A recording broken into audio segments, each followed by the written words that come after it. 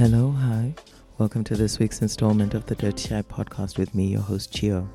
It's the podcast where we focus on holistic, professional, and personal success by growing and developing the common denominator to all your successes, all your failures, and everything in between. You. It's about the mindset, emotional regulation, and the intentional personal development that underpins holistic success. Today we're talking about hard-hitting soft skills. I had a bit of a chuckle when I thought of this topic for this episode because it's very reminiscent of my initial content when I started creating Career Tuesday on Instagram. And I would talk about specific skills that I felt were not sufficiently highlighted when preparing people for the workplace or counseling people for the workplace or growing people for the workplace. Now, soft skills are your ability to interact with other people. I think that's the simplest definition I can come up with. From the time you wake up to the time that you go to sleep, you're surrounded by people. And this could be in the workplace or this could be at home. But whether you're an extrovert or an introvert, whether you like it or not, whether it's intentional or not, you are actually forced to interact with people. And your soft skills are the personal attributes that enable you to interact effectively with people, that enable you to interact effectively and produce an outcome, whether it is simply to engage, whether it's simply to check on how somebody is doing, whether it's simply to coexist peacefully in the same space. That is achieved by your soft skills. What happens traditionally, or what has to happen traditionally, is the school system has focused heavily on giving us hard skills. The school system has made many of us accountants, lawyers, plumbers, whatever it might be, doctors, pharmacists. All of these skills are hard skills. Hard skills are measured by a test. You have a very clear understanding of whether you are good at something or not good at something, at least on an academic level, based on the outcome of the test. It's simple. Soft skills, however, not only are they barely talked about, at least in our school system, but they are so integral to getting you to the next level. So a hard skill will get you in the door. A company is looking for a lawyer. Am I a lawyer? Yes, that will get me in the door. Once I am inside the room, staying in there and thriving inside the room is heavily and almost entirely dependent on your ability to interact with people. In other words, your soft skill. I went to a talk given by, I'm trying to remember his name now. It was given by an extraordinary man at DLA Piper some 2 years ago. And one of the things, he ran a little audience poll and he says, what do you think matters more, competence or likability? And everyone gave certain answers. And I remember battling with it because my answer was, it has to be both. But there's a trick here, right? I need to understand but it has to be both.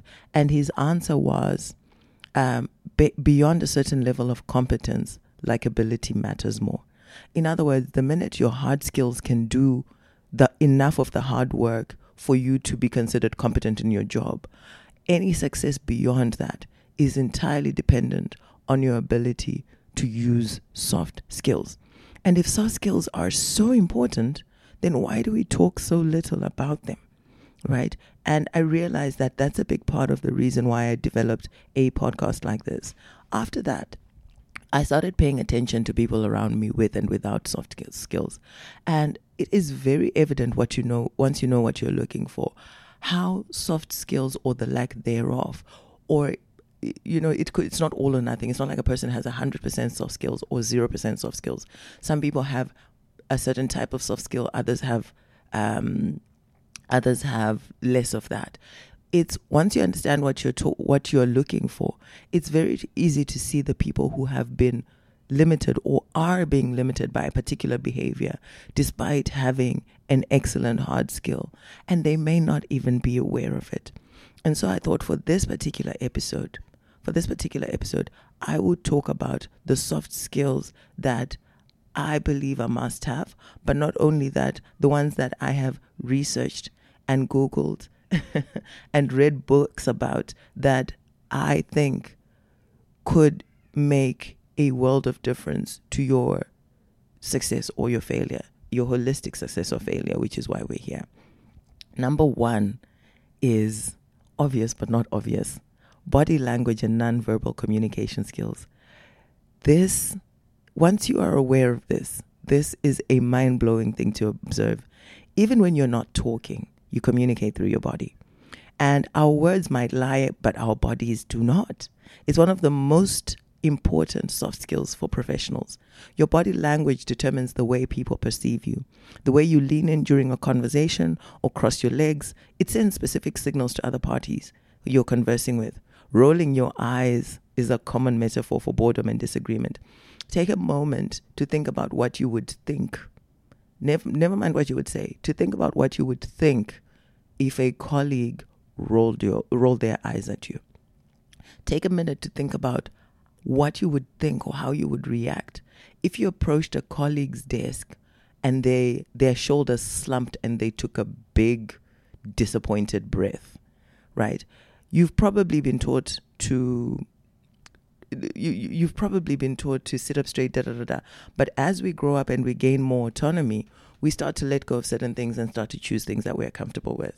Now, sitting straight, pulling your shoulders back, etc., you'll recall that there is a researcher from Harvard University called Amy Cuddy who went viral on social media and on YouTube back then for doing research that proved that certain poses affect the way that you perceive yourself.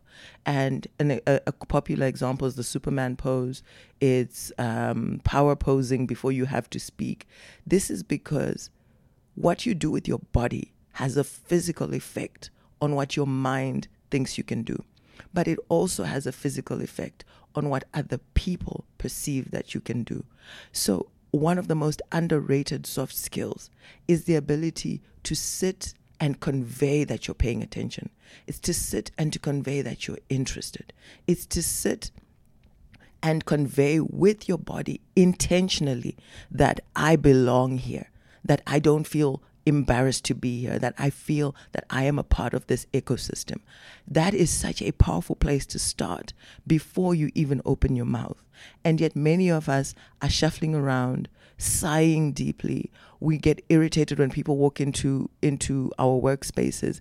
Before we've even opened our mouth, we have communicated something that has already lowered the quality level of our engagement with that colleague. And the more you do that, think about Eckhart Tolle's The Power of Now. The more you do that, the more you create a string of nows. And if you think about the concept that the past is already done and the future is not here yet. So whatever we're creating of the past is being created in this moment. This is what will become the past just now. Whatever we think of the future has not been created yet. It is being created by the moment we are in now. So when we create a string of nows in which we convey a poor quality message with our body language to the people around us, whether at home or at work, think about it in the context of a spouse or a lover. If you consistently communicate a less than quality message with your body, that adds up to months of communicating this way. It adds up to years of communicating this way. It adds up to years of damage. And that's how it works in the professional and in the personal space. So it is fundamentally important for you to pay attention to your body language. And if you find that you're struggling, get an accountability buddy who helps you to sit properly, to engage properly, reminds you to look the next person in the eye, that sort of thing. We often think that soft skills and this ability to engage with other people is something that falls out of the sky. It's not an easy skill to acquire if you don't already have it. You have to learn it the same way that you learn hard skills. You have to grow it the same way that you have to grow your hard skills, and you have to practice it so that the muscle learns to do this and it becomes a natural state of being for you. I've spent a lot of time on this one because it's a big one, and I wouldn't be surprised if I go on to spend a lot of time on the next one because it's also a big one. The second one is public speaking and verbal communication skills. So now we've talked about nonverbal. You've entered a room. Your body language says non-verbally, I belong here. Hi, I am warm. You can talk to me. I have boundaries. This is now what you're communicating non-verbally. Now you must follow this up with your ability to communicate verbally. A lot of people do not know how to communicate clearly verbally.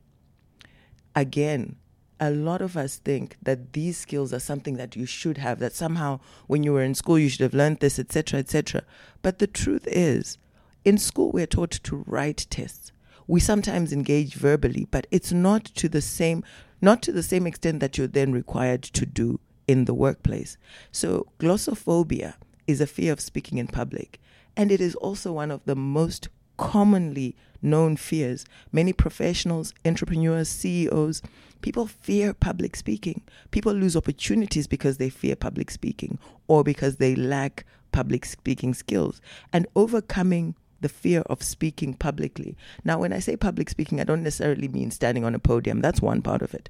But it's also talking to the person next to you. It's also talking to your colleagues. It's addressing people in a meeting. It's jumping in when you think maybe the conversation is going a certain way. It's jumping in when you want to add value. That is all public speaking. And if you find that public speaking and the thought of doing so paralyzes you, it means the second half of your ability to communicate in the workplace or even in social situations is compromised. And think of these two skills together. We've only spoken about two. Your body language, let's say your body language says, I'm doubtful that I should be here, followed up quickly by an inability to express yourself verbally. What has happened here?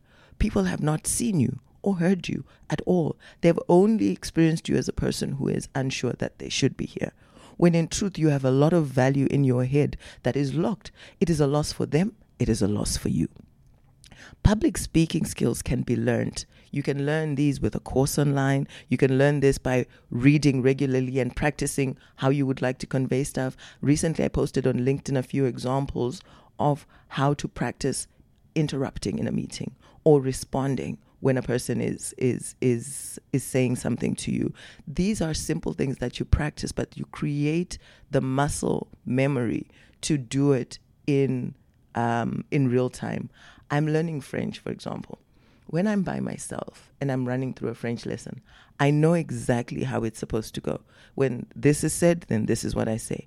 But in real time, when a person yesterday, so I'm in Las Vegas for a work trip, and we've been doing a lot of exploring. And we were at a bus stop yesterday, and a gentleman says in French, "Do you speak French?" I understood exactly what he said, but I froze. I couldn't answer him. And he said, I really thought you spoke French. Do you speak French? He repeats. And eventually I answered him in English. And I said, I do speak basic French, but I'm struggling to respond in French right now. Right. And then we proceeded to have the the conversation in English.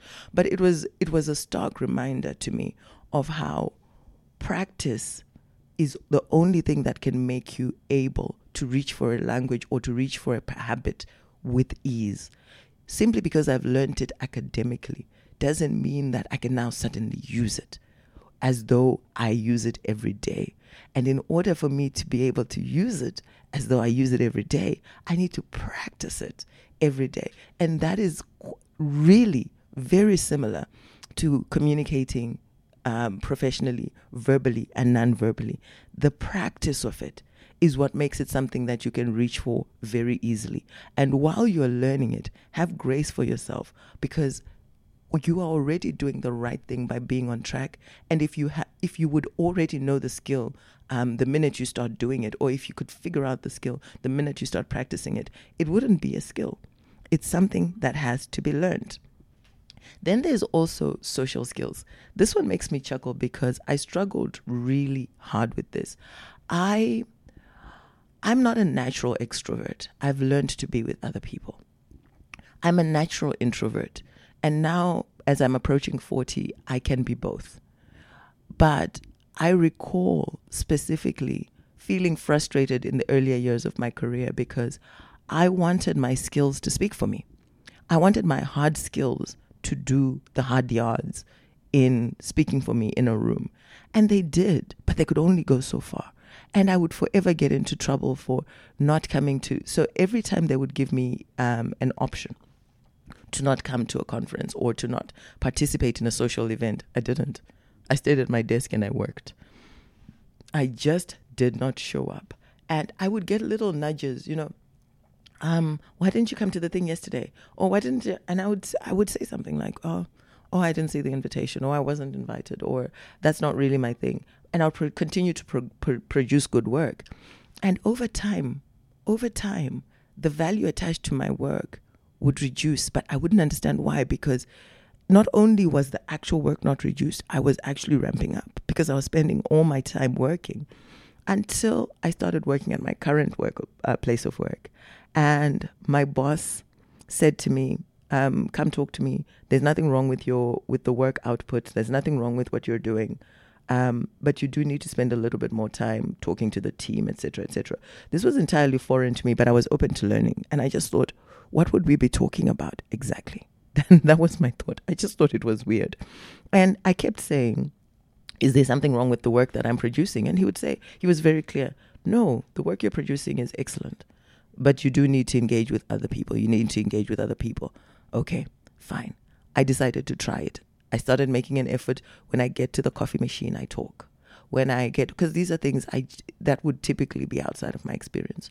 When I see someone in the passage, I say hello. I pay attention to what's going on with people around me, and I share what's going on with me. And I will be honest and say the quality of my work experience has gone all the way up from there. Not only am I more engaged with my colleagues, they're more engaged with me. And I've learned something that I have learned in practice, what I already knew in theory from the talk at DLA, which is that beyond a certain level of competence, likability is key.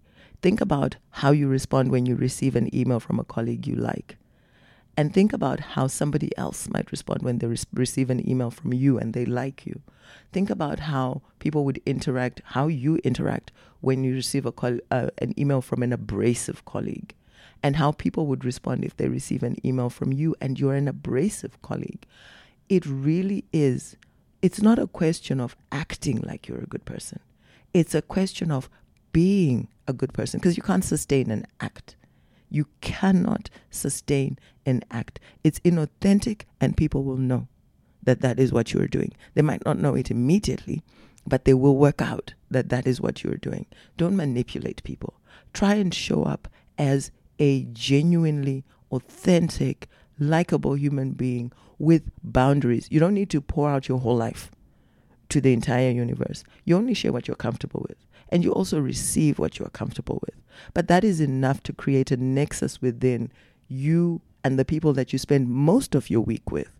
Have a little intersection in which you are likable to each other, and you're able to create a symbiosis to do great things together. That is what it means to be a team. Then the next skill is negotiation skills. We talked about this either here on the podcast or in the newsletter. Negotiation skills, most people think they have negotiation skills, but they really don't. This has also been a learned skill for me. And I can't teach you negotiation in 5 minutes, but I will tell you what was a game changer for me in understanding negotiation skills. Lots of people go into negotiations with the concept of a movie approach or a TV approach or a Suits approach, which is, I'm going to do something, I'm going to say something, I'm going to drop my mic and I'm going to win this debate. I've seen many people burn a meeting to the ground attempting to do that. What you actually want to aim for, in my view, is what Stephen Covey calls thinking win-win. Stephen Covey in The 7 Habits of Highly Effective People taught me what has become the cornerstone of my engagements and negotiations with people.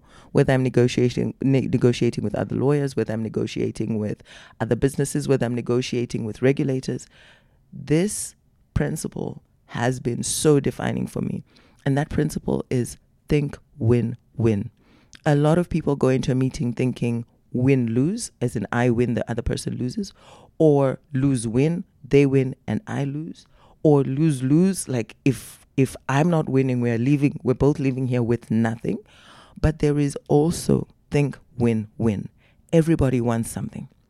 Everybody who enters a room to negotiate wants something. And you need the ability to work out, what does this person want? What is it they would like to achieve out of this? And what is it that I would like to achieve from this? And where is the nexus? Where do those two things meet? And if you can find that place and move the person you're negotiating to that place where you both leave with the thing you came in the room for, that is first prize 100% of the time. Even in a lover's relationship, even in a partnership, even in a friendship, start with, how do we both live with something beautiful in this interaction? And look at the quality of your negotiations go through the roof. It's not about fighting to win. It's not about showing that you're the right person. That's just what we've been taught from competing, from TV, from etc. But in truth, the number one prize you want in your head when you walk into the room is, how do we both walk away with a win? And if you both walk away with a win, you both have something to take home and be proud of. But if one of you has to forfeit something entirely, the temperature in that room will change automatically. The temperature in that room is, I am forcing you to fight me to the death or nothing. Just take some time. If you don't want to, you don't have to read the whole book. The book has been around for so long. There's a whole website dedicated to it. And there's a lot of material on YouTube, on the book's official website, and on Franklin Covey's website, dedicated to breaking down the 7 habits of highly effective people. And I think it's habit number 4, that is think win-win, or habit number 5. But read the material around think win-win and see how it changes your ability to interact with people for the purpose of achieving an outcome. And that takes us to the next one, right, which is conflict resolution. A lot of people do not know what to do with conflict, especially now in the modern age of therapy and therapy speak. Therapy speak is when people use language from therapy, but they don't really understand what it is required of them. It's when someone announces a feeling and expects people to respond in a certain way, but they don't go on to articulate the feeling. Remember what we were talking about. How have you behaved? How have you behaved physically? So have you communicated the feeling? Have you communicated the feeling physically? Have you communicated the feeling verbally? Right? Do people understand what you're saying about your feeling? And once you've done that, have you communicated why? Have you communicated so why do you feel this way? What has happened? How did it happen? Okay, and now that all this has brought us to this point, what is the remedy? It's a very simple formula. A lot of people do not apply it. A lot of people get caught up in this is how I'm feeling, or this is what I'm feeling, but they do not take people with them the rest of the way to explain how we got here, why we got here, how we can remedy this, and what it is you would like the other person to do in order for you to feel this. That is communication. That is a superpower of a soft skill. That is the ability to convey yourself, or to convey what you're thinking and feeling for the purpose of resolving a conflict. The feeling part is it has a lot more gravity in personal situations, but it adds maybe a little less value in professional situations. So in professional situations, you might want to make adjustments. So you want to communicate, yes, maybe I felt this way and this was unpleasant, but don't dwell on that part. That part you dwell on when you're dealing with your loved ones. Then you want to move on to, this is how we got here. This is what would have been preferable. This is how I think we could have got here, right? And this is what I think we should do in order to get there. When you do that, you also then now need the ability to listen to the other person and hear how they got to where they are and run through the same formula. And in doing that, you will be able to pick out the important bits where you missed each other and are able to come together to produce an outcome. Conflict resolution skills are simply the way you handle a conflicting situation, and it impacts your personal and professional and organizational success. It matters. This is why in a race, or in choosing to promote two people with the same hard skills, employers will choose the person with hard and soft skills, even if the person with hard skills might be slightly less technically gifted than the other. But if they have those hard skills, competence, minimum level of competence, paired with the ability to deal with people, to resolve conflict, to manage people, those are the soft skills that make you a leader. Finally, for the purpose of this episode, there's a lot more. Finally, let's talk about self-awareness, because this is very important. Many talented people fail at job interviews, and even when they're hired, and they remain unnoticed at work because they lack self-confidence, right? People usually have low self-esteem because they fear being judged. This fear of being judged and the lack of self-confidence can inhibit your growth, right? But self-confidence really must be a balancing act. Shy managers can fall victim to imposter syndrome, right? Self-doubt and the feeling that they don't deserve all the praise or to be there. The opposite of that is when overconfident managers are affected by the Dunning-Kruger effect, which is a cognitive bias revolving around extreme levels of confidence that are beyond your capability or accomplishments. But you don't realize that because you don't have any self-awareness. Honing your self-awareness skills is helpful in building self-confidence and in achieving balance, right? But what is it? What is self-awareness? Jessica Douches-Willer puts it as self-awareness goes beyond collecting information about yourself. It's also about paying attention to your inner state with a beginner's mind and an open heart. It's the ability to look inward and monitor your own thought processes for certain situations. And it makes you more prepared for similar situations in future. It helps you develop your self-worth. But self-awareness fundamentally is the same way that you notice the behavior of other people and you think, he's doing that because of this, or she's doing that because of that. It's the ability to do that with yourself. It's the ability to look inward and say, okay, the situation has come about. How have I contributed to it? It's the ability to say, okay, this situation could have gone differently in a good or in a bad way. How did I contribute? Or what could I have contributed? How can I learn from this? How can I grow? Where's my blind spot? I'm really good at this. And you mean it genuinely. I'm really not great at this. I need to do better. It's the same way I repeatedly say, I'm not really, really great with managing my mailbox. It's not a natural skill. I'm not as bad as I was before because I've been actively working on it. In fact, I've improved a lot. But it's not my superpower. My superpower is when a person tells me something, whether it's a lot of emotional stuff or a lot of professional stuff. When I hear the full story, I can immediately tell you what the actual issue is and then talk you to a resolution. That's my superpower. But I am aware to know, I'm self-aware enough to know that that superpower doesn't necessarily mean I'm now good at everything else. It still means I need to actively work on managing my mailbox. It still means I need to actively work on bringing my best personality to work situations most of the time. I can't always do it, but most of the time. And on the days that I am not able to do it, I have learned to say to my team, I'm having a hard day today with A, B, C, D. So you might find me a little bit more quiet. It's not you guys, it's me. Right? And they know this. And the more I do this, the more they've become more aware of it. In authentic communication, etc., it's stuff that I've labored to make a fundamental part of my little team inside a larger organization. And I think one of the things that made me the happiest was when we got a new team member. And in the first couple of months, she said to me, your honesty is surprising to me. I didn't know people could be honest at work. And we had a little chuckle about it. And she was still very reserved and didn't say much for a long time. And I assume she's come from a place where sometimes being overly honest is weaponized, which is all right. But recently, I noticed that she's become very, open, and she says what she would like to say, but she also appears generally happier.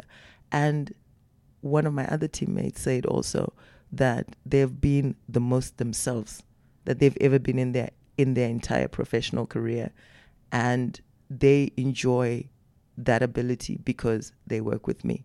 So I might be sucky at certain things, but I am also good at other things. And there's some things I'm not even aware of yet that I am good at and maybe bad at, and still need to work on either enjoying more or growing more. And that ability to just see yourself and be able to both acknowledge what you're good at without letting it consume you, and acknowledge what you're bad at without letting it consume you, and working on both is what self-awareness is. If you put all of these skills together, you will be amazed at what it can do for your personal and professional relationships all around. I woke up a little bit late today because we hung out till late yesterday in a little bar here on the Vegas Strip. And it's been an extraordinary few days, courtesy of my employer. I think many years from now, maybe I'll listen to this podcast episode that I recorded looking over the Las Vegas Strip with the Mirage and the Beatles and Cirque du Soleil prominently displayed on a billboard just outside my window, that I was looking across at this beautiful range of mountains with a jet going over. It's just incredible to me that I'm looking down there and I can see Rio, that it's Caesar's Palace down there, it's the Venetian, it's Encore, it's Wynn Casinos, it's the Fashion Show Mall. It is such a surreal and incredible experience. And it is not lost on me that I am here because someone else decided that they would enable me to be here, that they would enable me financially and professionally to be in this space. And for that, I am truly and deeply grateful. My professional experience has been extraordinary, and I am just truly grateful. Have a beautiful week. If you enjoyed the podcast, please like, share, subscribe, leave a comment. I truly appreciate all your feedback. I absolutely love hearing from you. Thank you so much. You find the podcast wherever you get your podcast. It could be Apple Podcasts, Spotify, Google Podcasts, which I believe is on its way out. It's iBooks. It's everywhere, really. Thank you, and have a beautiful week.